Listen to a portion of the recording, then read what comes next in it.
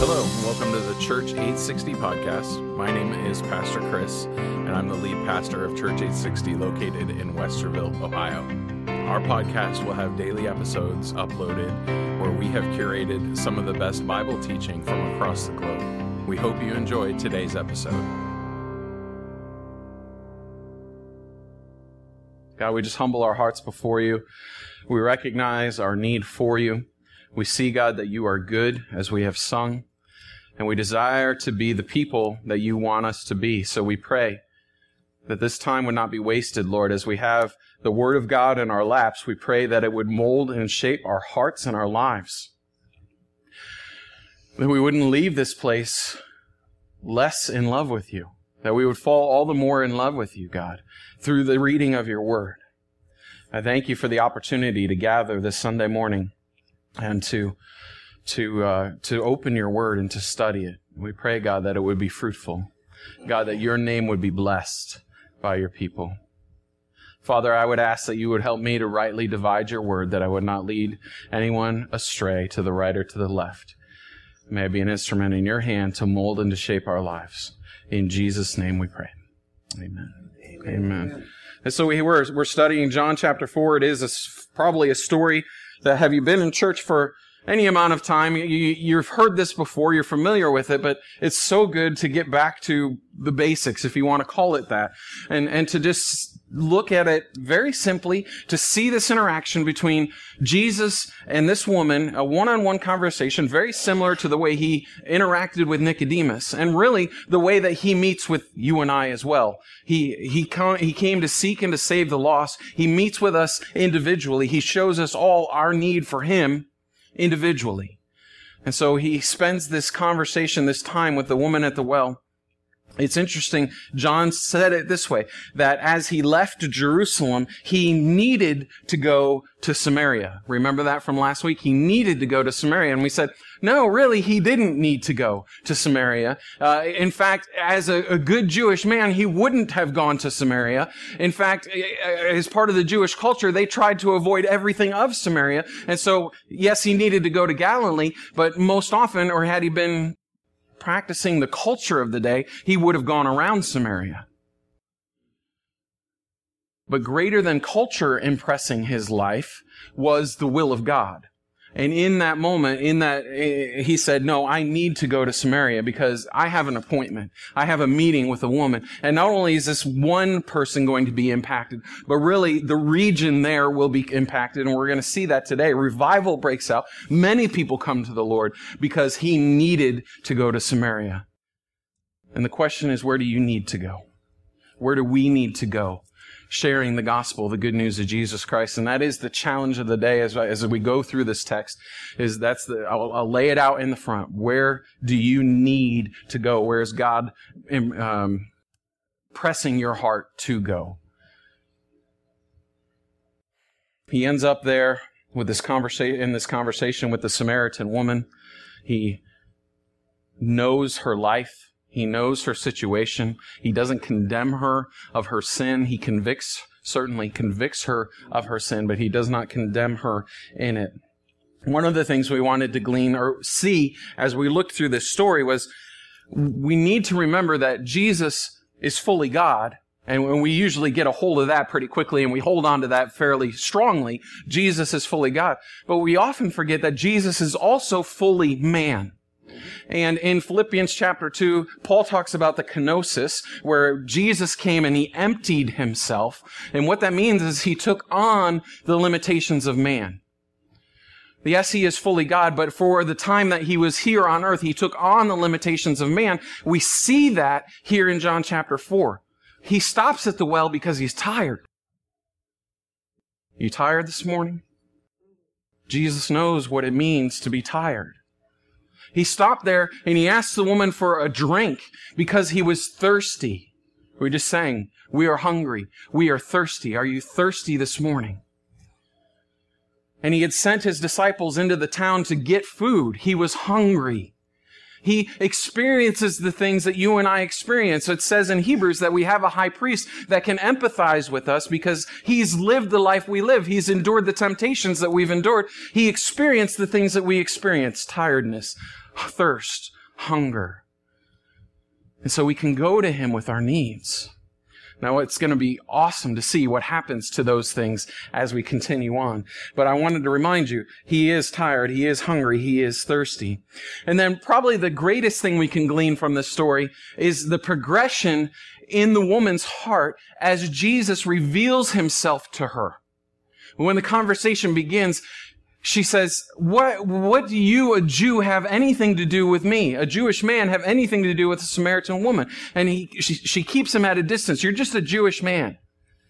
But then as he presses and converses with her, sir, it goes from Jew to sir. And you see a beginning of respect for him. And she's intrigued now.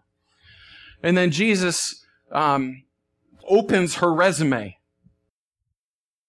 I see your life, he says, and he says, you go get your husband. She says, well, I don't really have a husband. And Jesus said, yeah, I know. You say, well, you've had 5 husbands, and the guy you're shacking with now, he's not your husband, and you're living in sin. But it's okay. I'm here to help you with that. And he sees her need. He sees her shame in that. That's why she's at the well in the middle of the day to begin with. You go get water at the beginning of the day, but in the middle of the day this woman shows up at noon, John tells us, the 6th hour. And all the while And so she says, at the end of her resume being read back to her, sir, I see that you're a prophet. So it goes from Jew to sir to now prophet. And then he continues to elevate her thinking from the physical to the spiritual, showing her need for a savior. And she eventually leaves what she came for. And that's where we're going to pick up in verse 28. But she leaves that and she goes back to the town and she says, could this be the Christ? Jew, sir, prophet, and finally Christ, the Messiah. And the truth that you and I can glean from that is the closer somebody, let's say it this way, the closer we come to Christ, the more majestic he becomes to us. As we draw close to him, he becomes all the more majestic in our eyes. And yes, maybe he's a God. He's a great teacher. We hear that as you share the gospel today. You're going to hear that. Oh, I believe Jesus was a great teacher. Yes, he was, but he's so much more.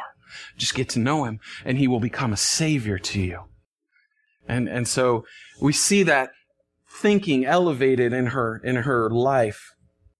And so we're going to pick up in verse 28, where we left off last week. And we read these first 2 verses already, but it's good to remember. He says, the woman then left her water pot, went her way into the city, and said to the men, come, see a man who told me all things that I ever did. Could this be the Christ? And there's the question as she elevates him in her heart. This is who I think we're waiting for. Remember, she was waiting for a savior. She left her water pot. That's what she went to the well for, was to get water. And her life has been so dramatically changed, she completely forgot what she came for. She left the water pot there. It doesn't matter anymore. Her thinking has been elevated from the physical need to now a spiritual need. And her first reaction as she sees the love of Jesus is to go tell somebody. Come see. She's not even sure at this point, but she wants other people to come and check it out. Come see. Is this the Christ?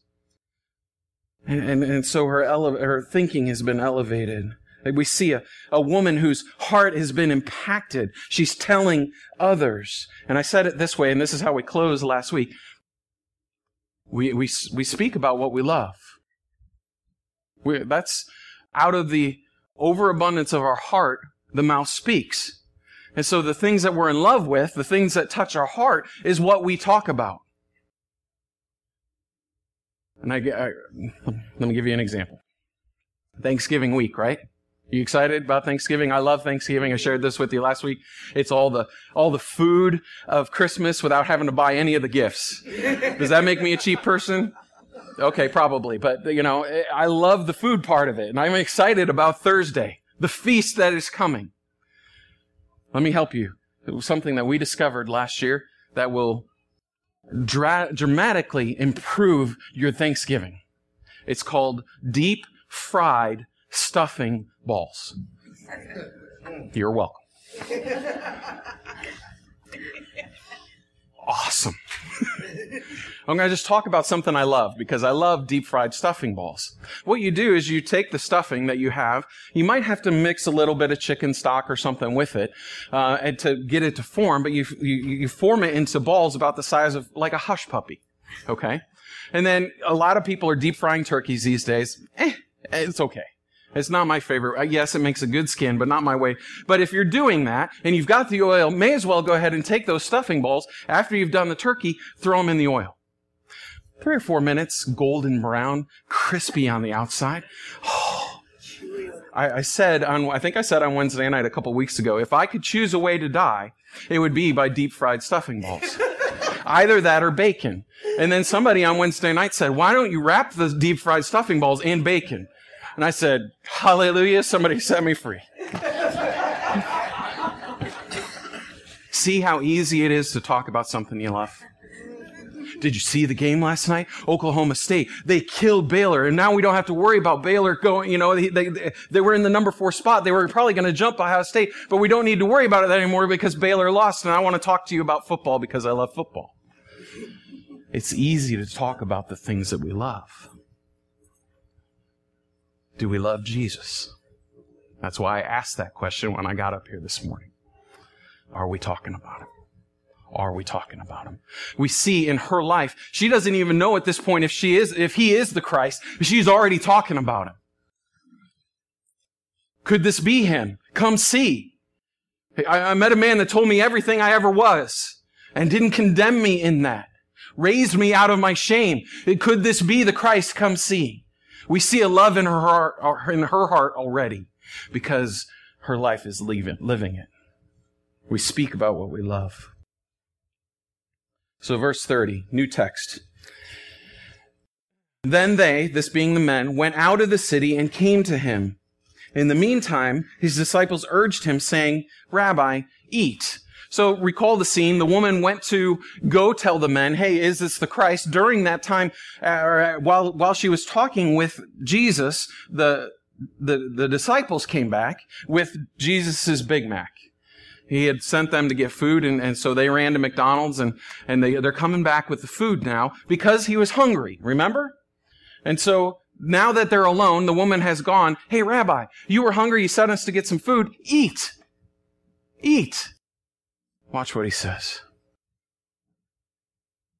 Verse 32. He said to them, I have food to eat of which you do not know. Therefore the disciples said to one another, has anyone brought him anything to eat? Was there a Burger King that was closer? Jesus said to him, my food is to do the will of him who sent me and to finish his work. Jesus, in his conversation, is accomplishing what he needed to do, why he needed to go to Samaria. And in that conversation, in accomplishing the will of God, he becomes satisfied. We need to get a hold of that. There is a greater satisfaction in accomplishing the will of God in our lives than there is in satiating the physical. We're getting ready to gather around tables on Thursday with family and with friends. I want to put this theory to the test. I believe that it is true. We see it in Jesus' life, that if we set our minds and our affections on accomplishing the will of God, we will have a greater satisfaction than if we just merely try to appease the physical. And here's how I want to test it. I want to sit around the Thanksgiving table. I want you to sit around the Thanksgiving table this week and look for opportunities to share the gospel.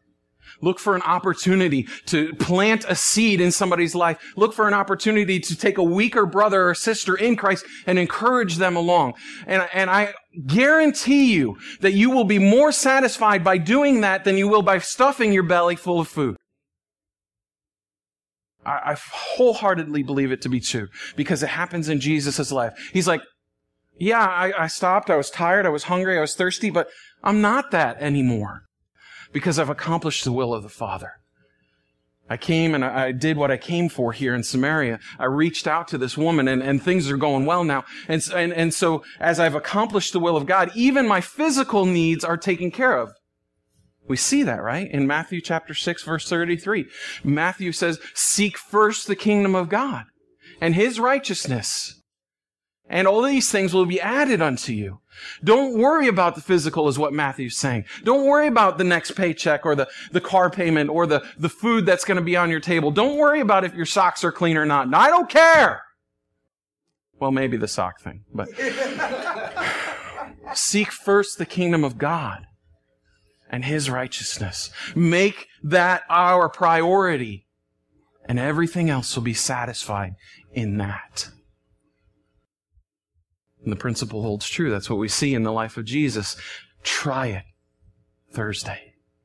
Look for the opportunity. Go into the day praying, God, provide me an opportunity to share the gospel, the good news, to plant a seed, to encourage a brother, to bring somebody along. Look for that opportunity. I guarantee you will be more satisfied than even the best of meals.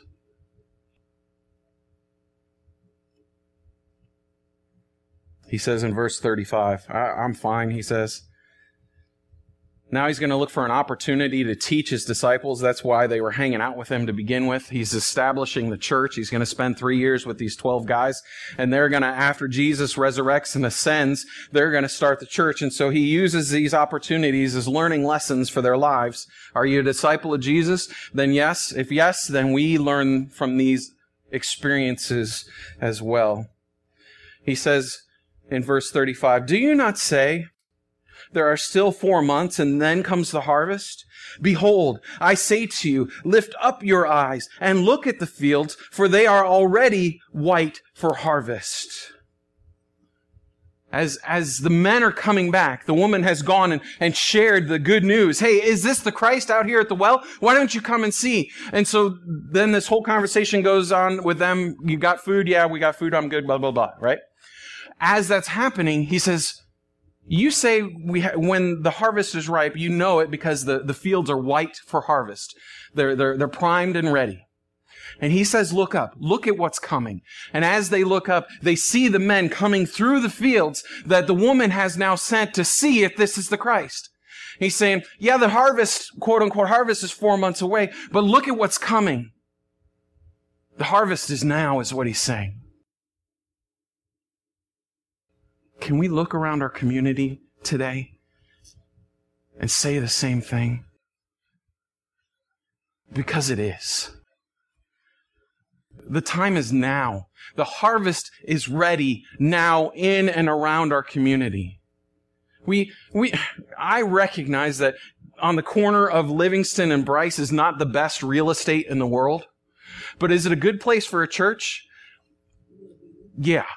It's a real good place for a church. It breaks my heart that across this street, there's a bar open on Sunday mornings and there's people in there drinking on Sunday morning.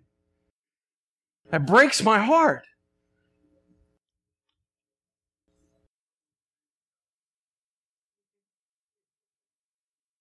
It breaks my heart that 400 yards this way, just last week, there was a murder. Are we in a rough neighborhood? Yeah, we're in a rough neighborhood. Do they need the gospel? Yes, they need the gospel. There's a strip club that way. There's an apartment complex full of people that are chasing and pursuing false gods that way. We are in the midst of a harvest that is white, ripe, ready. Are we talking about the things that we love in this community? We need to be. We need to be.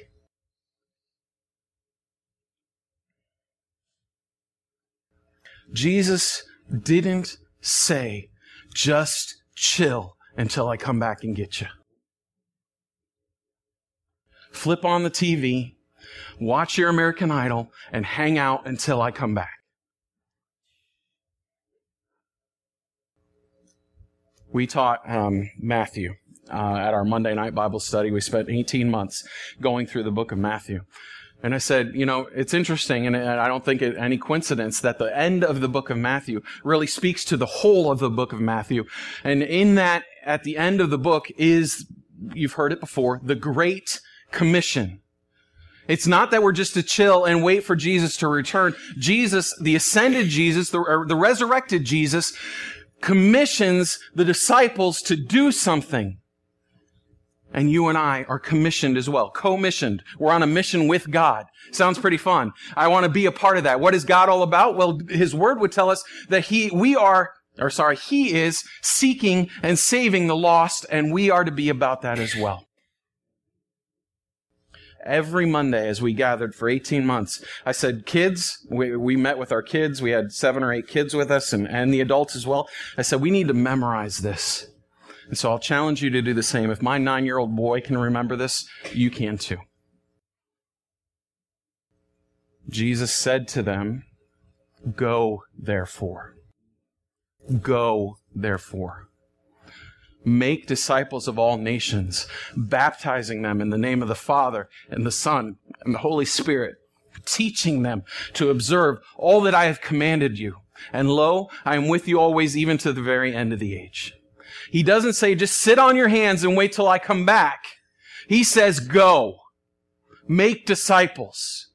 And that's what you and I are to be about. As we are disciples of Christ, we are to, Calvary Chapel says it this way, sheep beget sheep. You and I were just sheep. We're followers of Christ. This is where the sheep like to eat. That's the motto of Calvary Chapel. We as followers of Christ, we're sheep, and we come here to eat. But healthy sheep beget more sheep. It's called procreation. I'm not going to break it all down. I think you get it. But as you and I are following Christ, we see His example going to where He needed to go, to Samaria. That's what you and I are to do as well. God planted us here in the midst of this community for a very distinct purpose and reason. They need a Savior. They need the gospel here. And around it. And God's placed you in your job. And God's placed you in your school. And God's placed you in your family. And God has given you your friends because they need a Savior.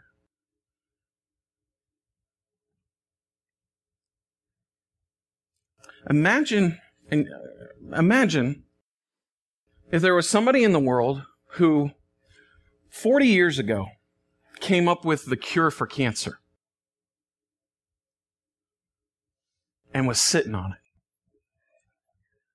Didn't tell a soul. Didn't bother to give it to the scientific world so that they could cure cancer. Imagine how you would feel if you found out that person was sitting on the cure to cancer. It'd make you angry. We all have friends. We all have family that have been diagnosed or have cancer or have died from cancer. We have a pastor that died from cancer this year. Imagine if you discovered somebody that said, hey, I figured out how to cure that 40 years ago. I've been sitting on it. It's in my vault. I didn't want to tell anybody. You and I, as followers of Christ, have something greater than the cure for cancer. We have the cure for sin. Because cancer can kill the physical body. Sin kills the soul. And you and I hold the gospel, the good news of Jesus Christ, and we sit on it. And we don't share it. That anger that you have for that person that would sit on the cure for cancer, I deserve that anger. God hit me hard when I was young with that principle. 16, 17 years old, I was working in a nursing home in the dietary department. I was a dishwasher. It was a good job, a good high school job. You started at 4:30, you were done at 8 o'clock. I never had to work too late. Made a minimum wage, $4.25 an hour back in that day. And I thought, $60 a week, I'm doing well. But it was a good job.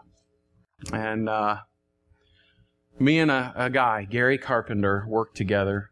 He was another kid from high school. But Gary and I weren't friends in high school because we were in different social groups. Gary was the quarterback, the guy, the muscular guy, the good-looking boy. He had the smoking hot girlfriend that everybody wanted to date. He got her. He had circles of friends. He had parties to go to. He had the good life in accordance with the rules of high school. I was the choir boy, the fat geek, acne everywhere. Couldn't call a girl if I needed to. Call 911 if a girl answered, I'd probably hang up. So we weren't friends, but we worked together.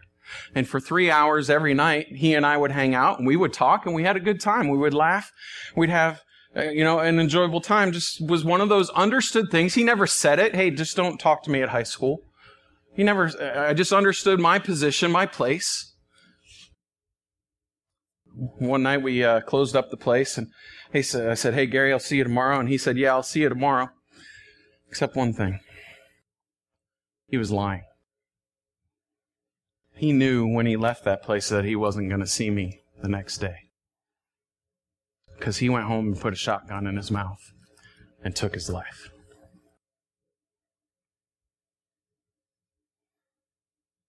I couldn't bring myself to go to the funeral because I was so mad at him. How is it, Gary, that you could have everything that everybody ever wanted? You're the popular guy, you have the girlfriend, you've got the circles, life is good for you. How is it that you could do that? That is the most selfish thing you could ever do, Gary. I was angry with him. God said, no, that's not the most selfish thing you've ever seen, Khris. You, Khris, had the cure for his pain. Whatever drove him to pull that trigger, you had the answer for, and you were selfish and didn't tell him. God hit me hard.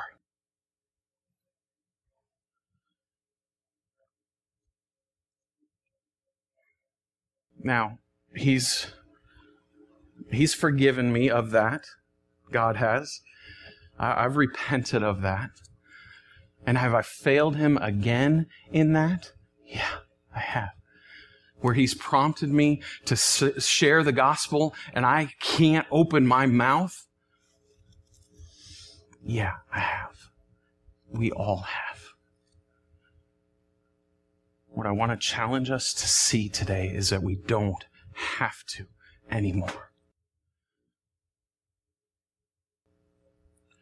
That if we simply allow the love of God to well up in our hearts, the natural byproduct of that love will be us speaking of him. We see it in the woman at the well. She barely knows this guy, but she sees something in him that is so wonderful. The first thing that she does is she goes and speaks of him. If you and I try to share the gospel in our own strength, if we think that I'm just going to do it, you're going to fail every time. But if we just simply fall more in love with God, if we just simply see all that he has done for us, if we truly live thankful lives in remembrance of what he has done for us, then the natural thing for you and I to do will just be to speak of him. Hey, I noticed you had a rough day at work yesterday. You kind of got yelled at by the boss, man. I know times are hard. Can I talk to you about something that's helped me? There's this guy, his name is Jesus. He lived a couple thousand years ago, but he was different than any other guy that's ever lived. And that's how you open the door.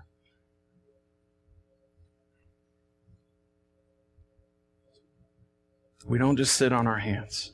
You and I have been commissioned to share the gospel, the good news, to make disciples. May we do that in love. The greatest commandment Jesus says, love the Lord your God with all of your heart, with all your soul, with all your mind, with all your strength. The second, or 1B if you want, is like it. Love your neighbor as yourself. It isn't about how much you know. It's about how much you love in the economy of God.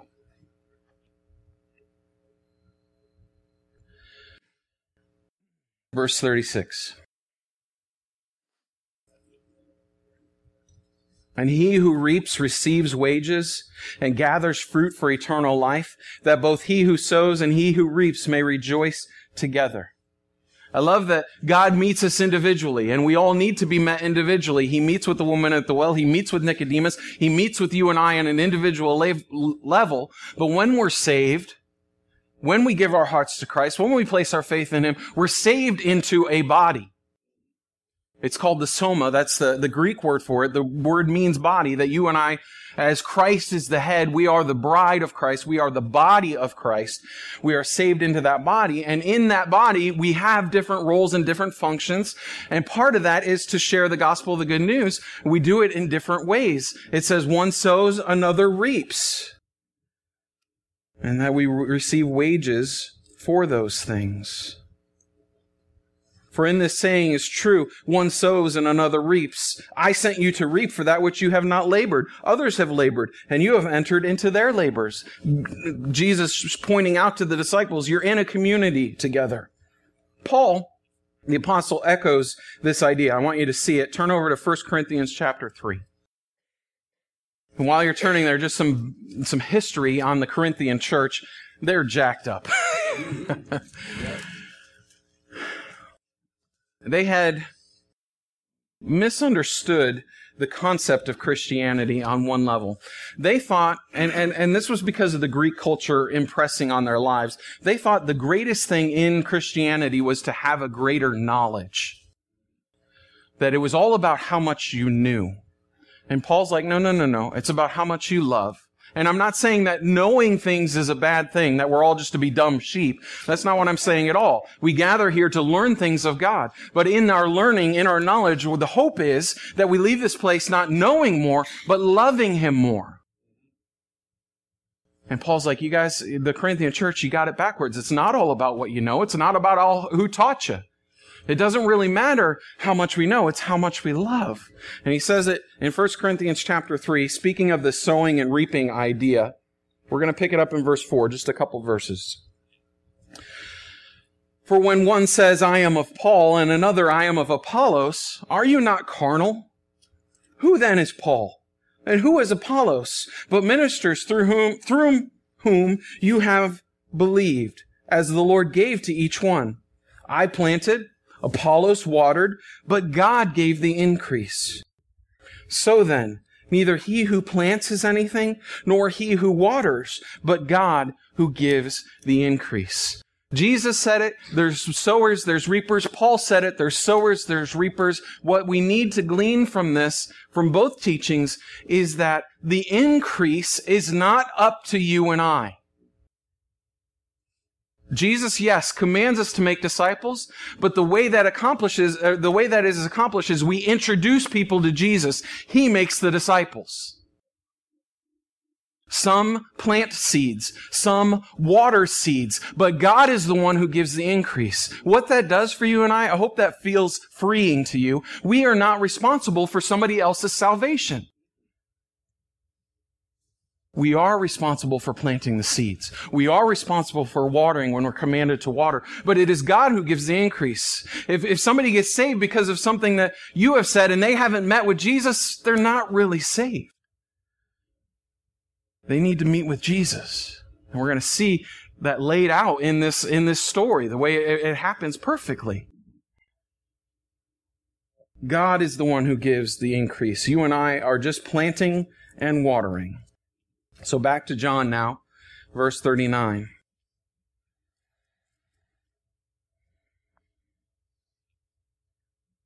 This is awesome. And many of the Samaritans of that city believed in him because of the word of the woman who testified, he told me all that I ever did. So when the Samaritans had come to him, they urged him to stay with them. And he stayed stayed there 2 days. And many more believed because of his own word. That's what we see. That's the natural progression. She has her thinking elevated from the physical to the spiritual. Her life has changed. Hey guys, could this be the Christ? Why don't you come out and see? And all she does is she introduces them to the Christ.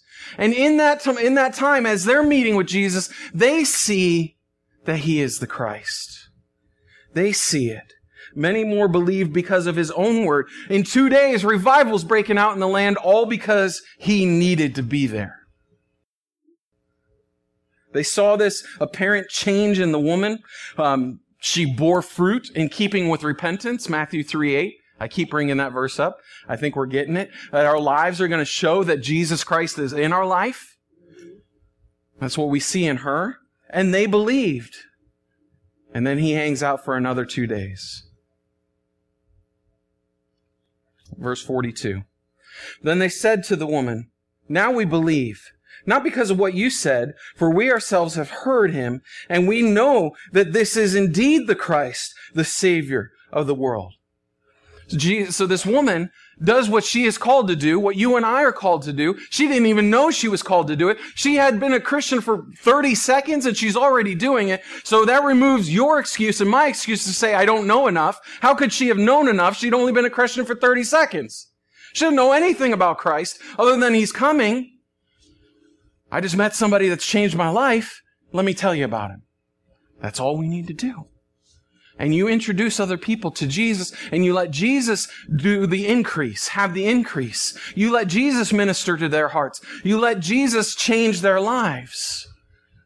All we do is the introduction. Let me tell you about him.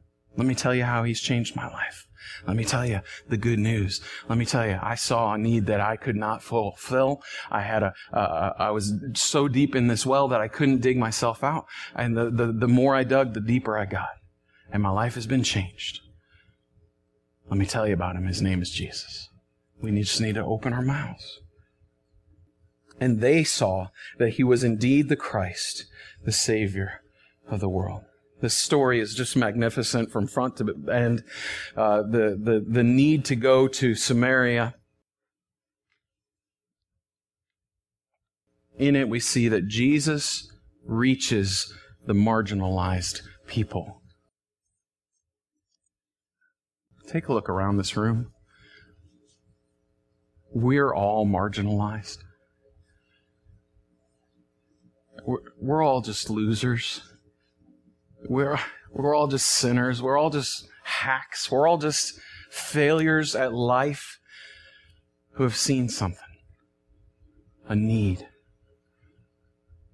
And the person who satisfied that need will satisfy every need in our lives, even the physical ones, but more so the spiritual ones. As we head to the Thanksgiving table this week, my hope of today is that we see a greater God, and we have fallen more in love with him. And the evidence of that love in our hearts will be the outflow of our mouths. And that as we thank God for all that he has given us, because he has truly blessed you and I, has he not? He has truly blessed you and I. As we thank him on Thursday, we would just simply talk about how good he is. That we would just simply say, I got to tell you, I love my God. And we would live for him. Our world, our neighborhood, our community, our country is ready for harvest. The workers are few. My prayer is that through today we have more workers willing to go for his sake. Here I am, Lord. Send me. Let's stay and let's close in prayer.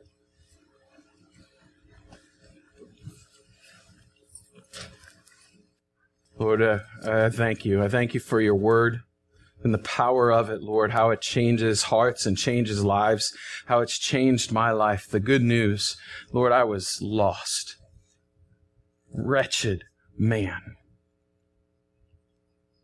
And you came and you saved. Had you left me in your judgment, which you have every right to do, I deserve to be damned.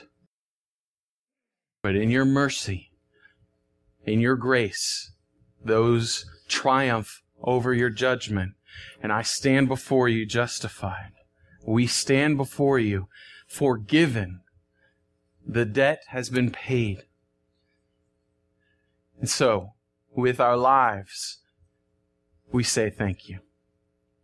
With our mouths, we overcome the culture of political correctness and speak the good news, the gospel of Jesus Christ.